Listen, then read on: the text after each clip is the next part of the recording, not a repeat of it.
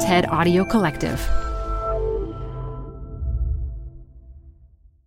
Canva presents stories to keep you up at night. It was an ordinary workday until... The Singapore presentation is at 3 a.m. The office was shocked. But that's when we sleep. Maya made it less scary with Canva. I'll just record my presentation so Singapore can watch it anytime. Record and present anytime with Canva presentations at canva.com. Designed for work. My children were born extremely prematurely. One was 1 pound 11 ounces, and the other was 1 pound 13 ounces. Right after they were born, they were taken to the neonatal intensive care unit, or NICU. I didn't get to hold them after birth. They spent a lot of time with a breathing tube and in an incubator. It was really a scary time. Their nervous systems were so underdeveloped that they couldn't even handle touch. But as soon as they were able to be touched, we did what's called skin-to-skin care. You take your tiny little naked premature baby who's still attached to a breathing tube and monitors and wires, and you basically stuff them down your shirt against your skin. And what happens next is incredible. You actually watch their heart rate stabilize and their oxygen levels go up. You can see in real time what touch does to their bodies. I'd never thought about touch that way before. And suddenly I was thinking about it all the time. I spent several hours a day in the NICU just sitting there with my babies against my skin because that skin-to-skin contact was so good for them. That was 17 years ago. Their skin went from being smooth and delicate to growing beards and having acne, from not being able to protect them from the outside world to something that can handle everything the world throws at a teenage boy. It gave me a different perspective on skin, and that's what I want to share with you in this episode. We're going to throw out ideas about good skin and perfect skin, and instead, we're going to talk about how to keep this amazing organ healthy. I'm Dr. Jen Gunter. From the TED Audio Collective, this is Body Stuff.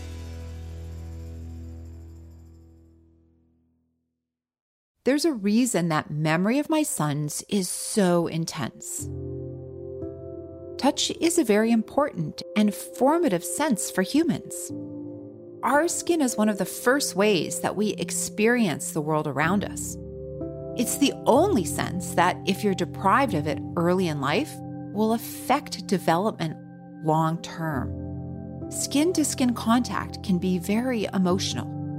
And our skin also reveals our emotions. We shiver and our hair stands on end when we're afraid. We blush when we're embarrassed. We sweat when we're nervous. Our skin isn't a fancy saran wrap surrounding our body. It's not just a container. It's a complex organ that does a lot for us.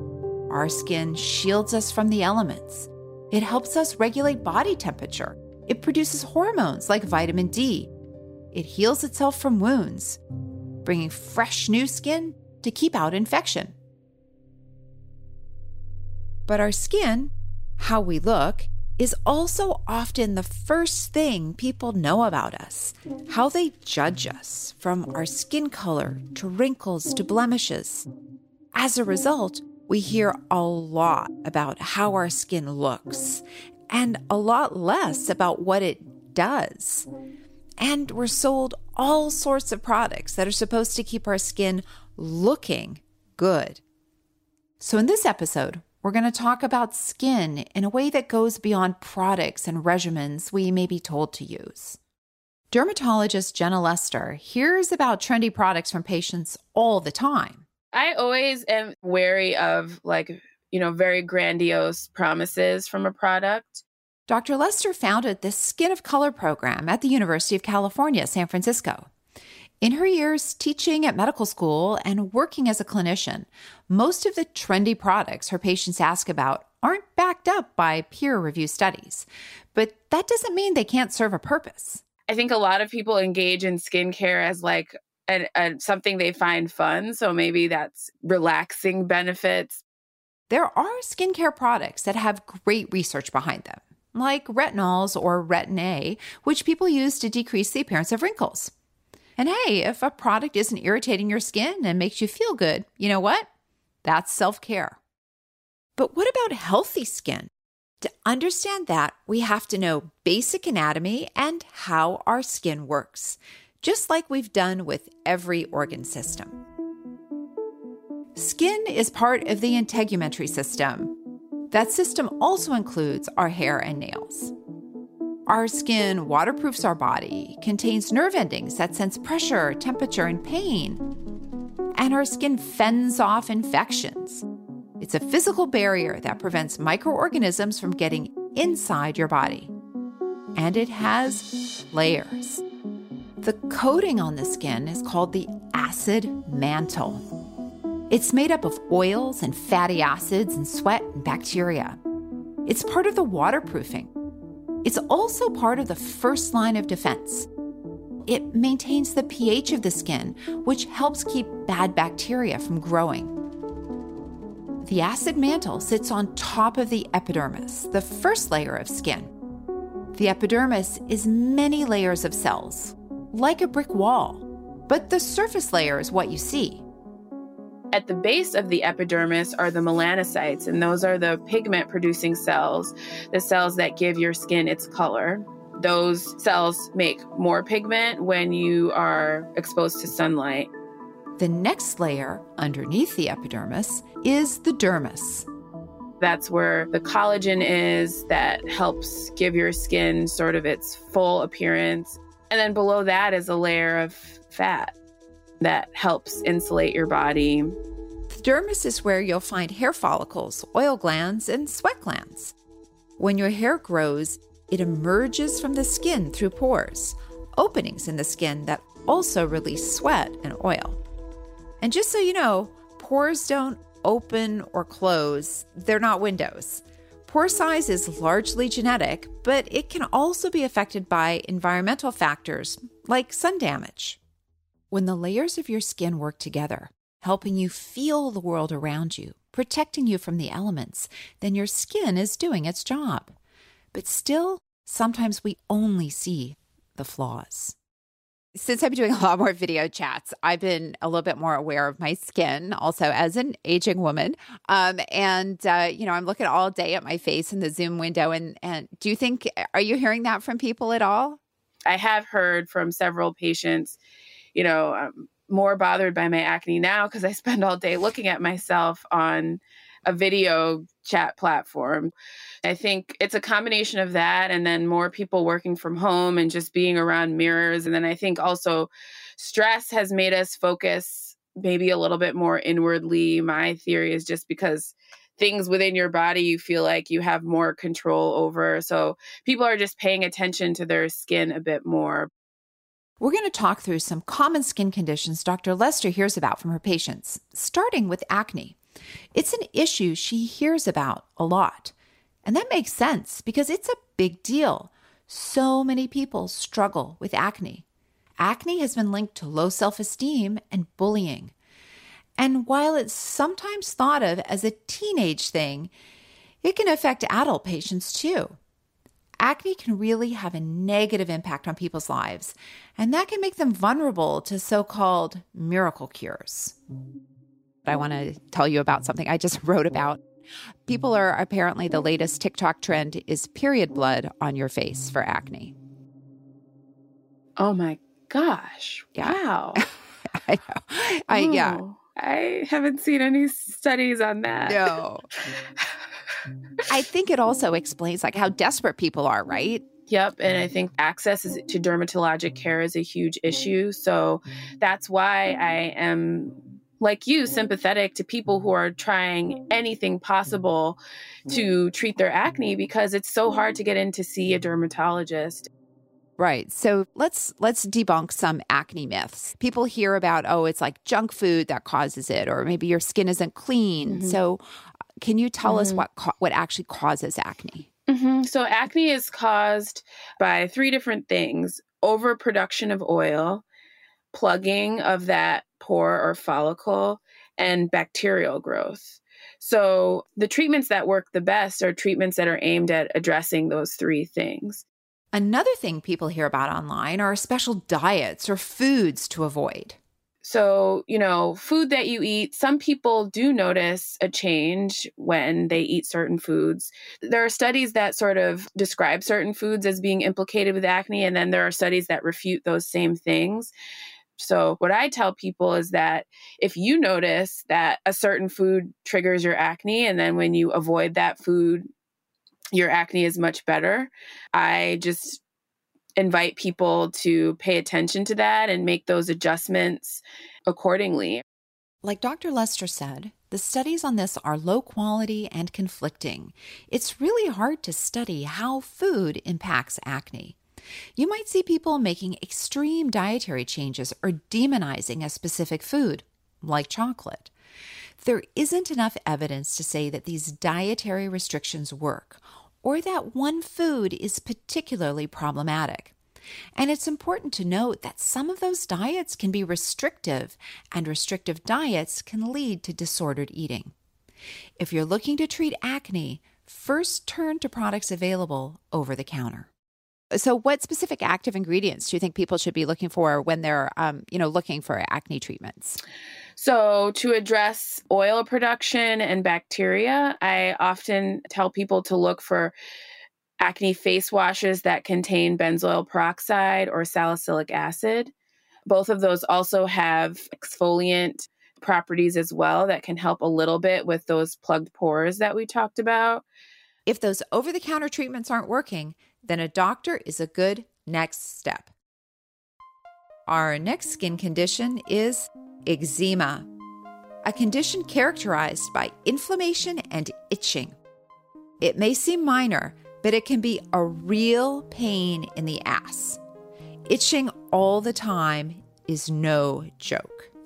There are many factors that contribute to whether a person has eczema, but one big one is disruption in the skin barrier. So I always describe the skin barrier as like a brick wall. And that brick wall is responsible for keeping things out of your body and out of your skin that can irritate it. And in people with eczema, that brick wall starts to crumble and crack in different areas. And oftentimes it occurs in the creases, like in the folds of your elbow or behind your knees. Some people get it on their neck. Some people get it on their eyelids or on their hands.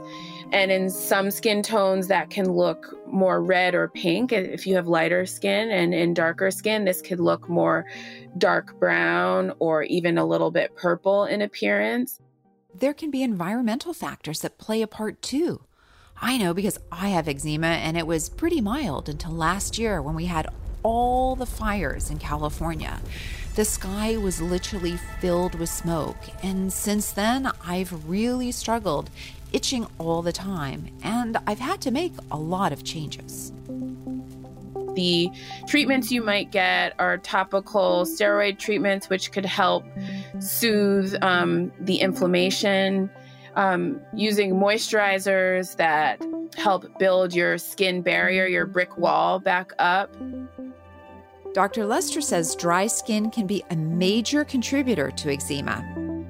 Treatment for both dry skin and eczema can be deceptively simple. Cutting back on super hot showers, using fragrance-free products and gentle cleansers instead of soap, and sealing in moisture after a shower or bath with a moisturizer. One option is petroleum jelly, which you might know by the brand name Vaseline. I think if you were to ask any dermatologist what they would have on a desert island, assuming that the sun is not an issue, maybe that desert island is not necessarily equatorial, because they probably would say sunscreen. But I think many would say Vaseline. It's cheap and it works. If you've got dry or itchy patches that don't respond to those treatments, then you should see a qualified healthcare provider. You may need a prescription product for your eczema, but there's also some more serious conditions that masquerade as dry patches or eczema, like psoriasis, peripheral vascular disease, or even basal cell carcinoma, which is a form of skin cancer associated with sun damage. Which brings us to sunscreen. More on sunscreen, why it helps, and who needs to wear it after the break.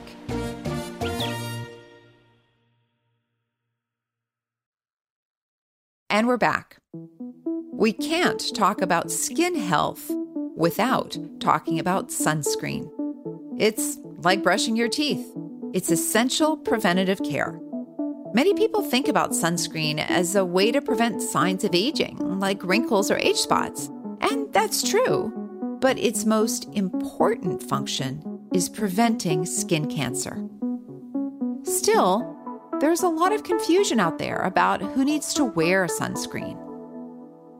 I want to talk about, sort of a myth that I definitely heard early on in my medical school was that, people who have darker skin tones, that they don't need to wear sunscreen. But that's not true, is it? So I think the blanket recommendation that people of color do not need to wear sunscreen is incorrect, but I think it's important to clarify why it's incorrect. And so prevention of skin cancer isn't the only reason one might wear sunscreen. So people with dark skin can develop signs of photoaging over time that may not be fine lines and wrinkles, but can be uneven skin tone. And that is something that sunscreen can help with. For people of color out there who are wondering if they can get skin cancer, the answer is yes, but the nuance is that it can occur in different areas. The cancers that are more prevalent and more fatal among Black people can be different from the ones that affect white people.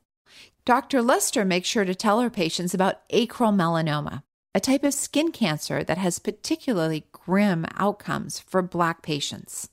It develops on parts of the body that don't get a lot of sun, like the palms, soles of feet, and nail beds. It appears as small, dark brown or black patches. I think it begins with education of patients. If patients don't know to look at their palms and soles for acral lentiginous melanoma specifically, they may never say, like, this is a problem, I need to see someone about this. Mm-hmm. And if then on top of it, they've had a negative experience with a dermatologist before, or they feel like dermatologic care is like a luxury and not something that they should have access to, they may not ever think, I should go to this doctor. If a Black patient does go to a dermatologist, there isn't a guarantee that their doctor will understand the unique risks they may be facing. Just 3% of dermatologists are Black. Some white dermatologists may have a limited experience with how skin conditions present on darker skin. I usually spend at least a few minutes of most of my visits unpacking what I would consider medical trauma that these patients have experienced, being dismissed by other providers or just feeling like their concerns haven't been heard. In fact, in many dermatology textbooks, examples of skin conditions mostly show white people, as if whiteness is the default. Many of my patients say, I've been looking for a Black dermatologist for 15 years, 20 years. Like people often give me trust that I don't think I've earned yet, having just met them. And so then it becomes my job to take really good care of them and earn that trust that I feel like they're giving me before I feel like I'm deserving of it. Unfortunately, not every dermatologist is familiar with how skin conditions impact Black patients. For example, checking for acral melanoma. Are they getting a full skin check? Are they getting a check of their palms and soles? Is the doctor asking them to take their socks off to check those areas? One study found that Latinos and Black people are less likely to get skin cancer, but they die of the disease at 1.5 times the rate of white people. So the stakes here are high. At the Skin of Color Clinic at UCSF, patients can be confident that doctors understand their needs. It's all part of Dr. Lester's mission to correct the inequities that people of color face in dermatology. We should say that people of color is a pretty all-encompassing term. And within that, there are people of many different racial, ethnic identities, and then also many different skin colors from lighter to darker. So that creates a very wide range of appearances. So this collective term is probably overly simplistic in terms of what happens to each individual person. So even people that identify as Black, for example, I have patients who have very light skin to very dark skin, and the way that their skin behaves is totally different. When doctors are taught to view whiteness as the default, they're going to fail their patients of color. So I think all of these marks in sort of the process through the system are potential areas where someone may not return for follow-up, or someone may find it too challenging, or something else might happen that they prioritize over this. So there are so many cracks in the road where someone can get lost along the way. Fixing those cracks in the road is part of why Dr. Lester got interested in medicine. But at first, dermatology didn't seem like a natural fit. So I couldn't really fit in my head like how that could work with dermatology. Mm-hmm. And I remembered advice that I had gotten when I was interviewing for medical school. Someone that I was interviewing with was like, you don't have to be in primary care in order to address issues of equity. When I was a medical student, many textbooks were printed in black and white, and the images inside were mostly of white people. We learned the normal ranges for tests and measurements that we take, like blood pressure or temperature, or the level of salt in your blood. These are often called reference ranges because they are the ranges in which a normal result may fall. For example, normal body temperature can range between 97 degrees Fahrenheit and 99 degrees Fahrenheit. These ranges were typically based on samples of mostly white men. I know I wasn't the only doctor taught this way, and I wanted to understand the impact of excluding people of color from medicine. So I called up sociologist Sabrina Strings. The very first thing is that when we see that this reference range is the quote unquote healthy range, we need to recognize that this may not be racially representative or representative in terms of gender. And therefore, it may miscategorize people of color and women as unhealthy when they are perfectly fine. Dr. Strings studies race, aesthetics, and the history of science and medicine. Basically, she thinks deeply about the message the medical establishment sends to women, particularly Black women, that your body and your skin should be perfect. So when people talk about perfect skin, they usually mean skin that's free of blemishes. That's the lowest bar. But it also implies skin that doesn't have a lot of wrinkles, so it doesn't show age. It implies skin that is plump and youthful, and it often implies skin that is light. I'm not sure how familiar you are with these various products to improve the quote-unquote tone and texture of the skin, but many of them are actually just skin lightening products. And so it's deeply troubling that when people imagine that they're moving towards quote unquote perfection, that what they're actually doing is moving toward whiteness. Some of those whitening products have ingredients that can thin the skin or cause scarring. They can even damage the liver, kidneys, or nerves. They are not about health. They sell and support a racist beauty standard with roots in white supremacy, misogyny, and ageism. And it goes way beyond the beauty aisle. So let's go deeper into the many ways racism shows up in medicine, starting in medical school. There seems to be a couple of different things going on. So we have to keep in mind that there is this legacy of the medical establishment in the United States misusing the bodies and mistreating the humanity of people of color. So this has meant that they were often pulled into experiments without their consent. During the antebellum period, doctors performed surgery on enslaved people to learn more about human anatomy. Dr. J. Marion Sims, who is commonly and unfortunately referred to as the father of gynecology, conducted experimental surgeries on enslaved Black women without anesthesia. Until recently, there was still widespread praise for the limited work he contributed to the medical field. And then there's the Tuskegee experiment. Researchers didn't give Black men treatment for syphilis. A simple shot or two of penicillin could have cured them. But the researchers wanted to understand the disease's long-term effects, so they let these men suffer for decades. The experiment continued until the 1970s. And let's be clear, racism in medicine isn't just a thing of the past. In a 2016 study, medical students and residents were surveyed to see if they had any false beliefs about the biological differences between Black and white people. For example, the idea that Black people have thicker skin than white people. A startling 50% of white medical students and residents believed in at least one of these false biological differences. And they also rated pain felt by Black patients as less intense than that felt by white patients. Black women are more likely than white women to unnecessarily have their ovaries removed before menopause, a procedure that shortens life expectancy. And maternal mortality rates are much higher for Black women. The only explanation for that is racism. There are lots of reasons for Black people to distrust the medical establishment. At the same time, for medical research to serve everyone better, more people of color need to be part of studies.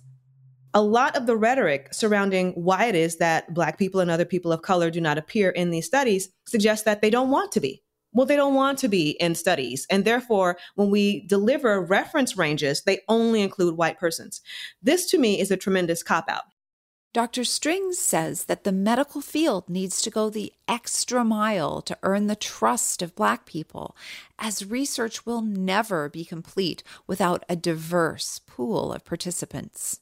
I think people imagine that when we're talking about diversity, that it is some kind of uncomfortable way of forcing people to unnecessarily incorporate representation from various communities, and that there's no real reason to do it except for to be PC. But if we actually want to be scientists who are doing our best to capture what's happening within our universe, what we need to do is realize that people from different backgrounds have different experiences, and they have different genetics and cultures and histories. And this means we cannot expect that they're going to produce similar results from any type of medical examination. Our medical institutions want us to believe that what they are telling us is valid and important, and that we should follow these instructions. They also need to hold themselves accountable for being representative of the entirety of the population. It's important to recognize that lack of diversity and racist data aren't just values in a textbook. This affects real people. Racism impacts whether people have health care, how they get to a doctor's office, how they're treated when they get there, the medical care they receive, and whether they return for another visit. Doctors often come in with, I want to say, common sense racism. Those are the stereotypes about what people of different groups are like that they should know better than to apply, but do apply quite commonly. You know, I know that I read so many stories of how Black women especially have their symptoms ignored or dismissed, that each time I have a Black patient, I go through her chart an extra time just to see, what has been missed, what roadblock might she have hit upon.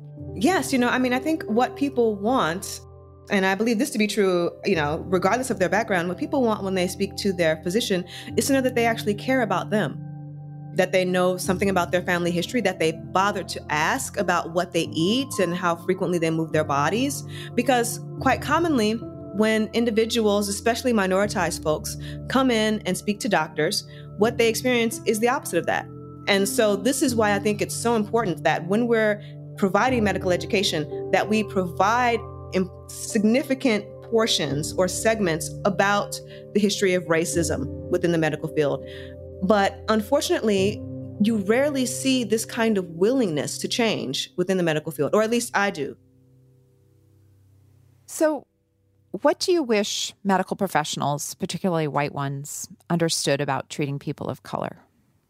I wish they understood that they cannot take the cookie cutter model of what they have learned in medical school and apply it to all populations. If you're going to work with people, you need to be willing to meet people where they are. And that means really finding out about their genetics, about their history, about their parents, about their children. And unfortunately, that is not what a lot of Black women experience. Which might lead a patient to search for a new doctor altogether. And in the United States, changing doctors isn't always easy. It can mean a fight with your insurance company, traveling further to find the right doctor, more expenses, navigating an unfamiliar, often hostile healthcare system. And these things aren't always possible. Not everybody has a car or widespread public transportation or money for the copays. And all of that is made more difficult for people who have been marginalized because of racism. After spending so much time talking about the racist and patriarchal messages that Black women hear about their bodies, I wanted to flip the script. I wanted to know what Dr. Strings loves about her body. Oh, something that I love about my body and don't want to change. Oh, yes. Let's see. This is unexpected, but it has to be my energy levels. But honestly, like for whatever reason, I'm a person with a naturally explosive amount of energy. And so when I was a kid, just growing up, it manifested as me always running to do things. Like if someone asked me to do something or didn't, or if there was anything I needed to do, you would catch me running to do it. And it drove my parents crazy for a while until they just accepted it. And do you know that that's often the way I still behave? Like for whatever reason, I'll be like, oh, I gotta go upstairs, and I'll run. I love that because it's, I think often when we ask these questions, people think about like their hair or their, they think about what the male gaze might fall upon. Mm-hmm. It's difficult as a woman because we know how much currency youth has. And let me just state openly how much I enjoy being in my 40s. It's amazing because I know who I am and I know what I'm about.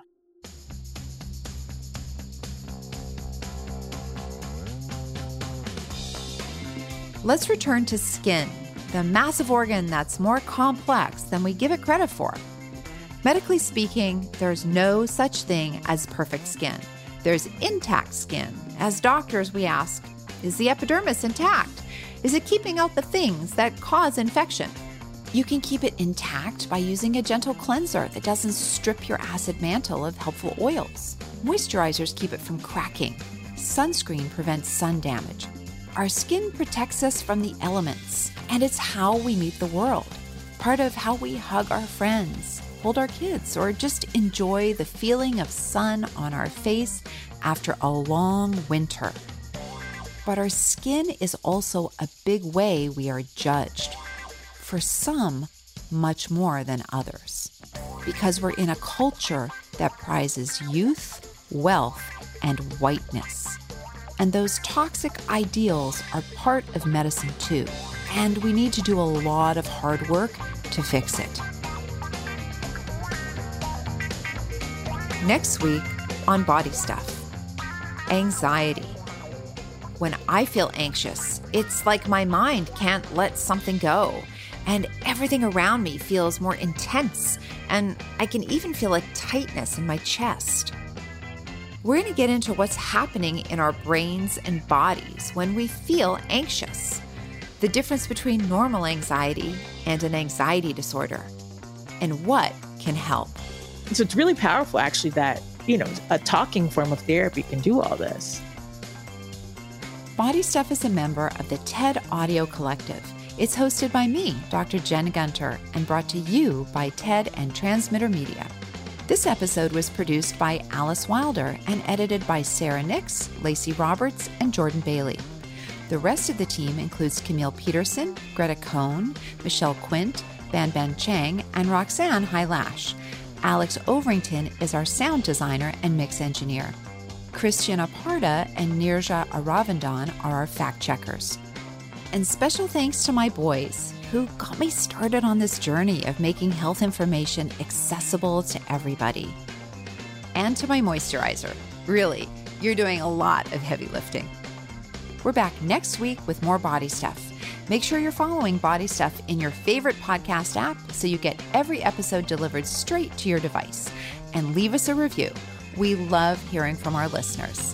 See you next week.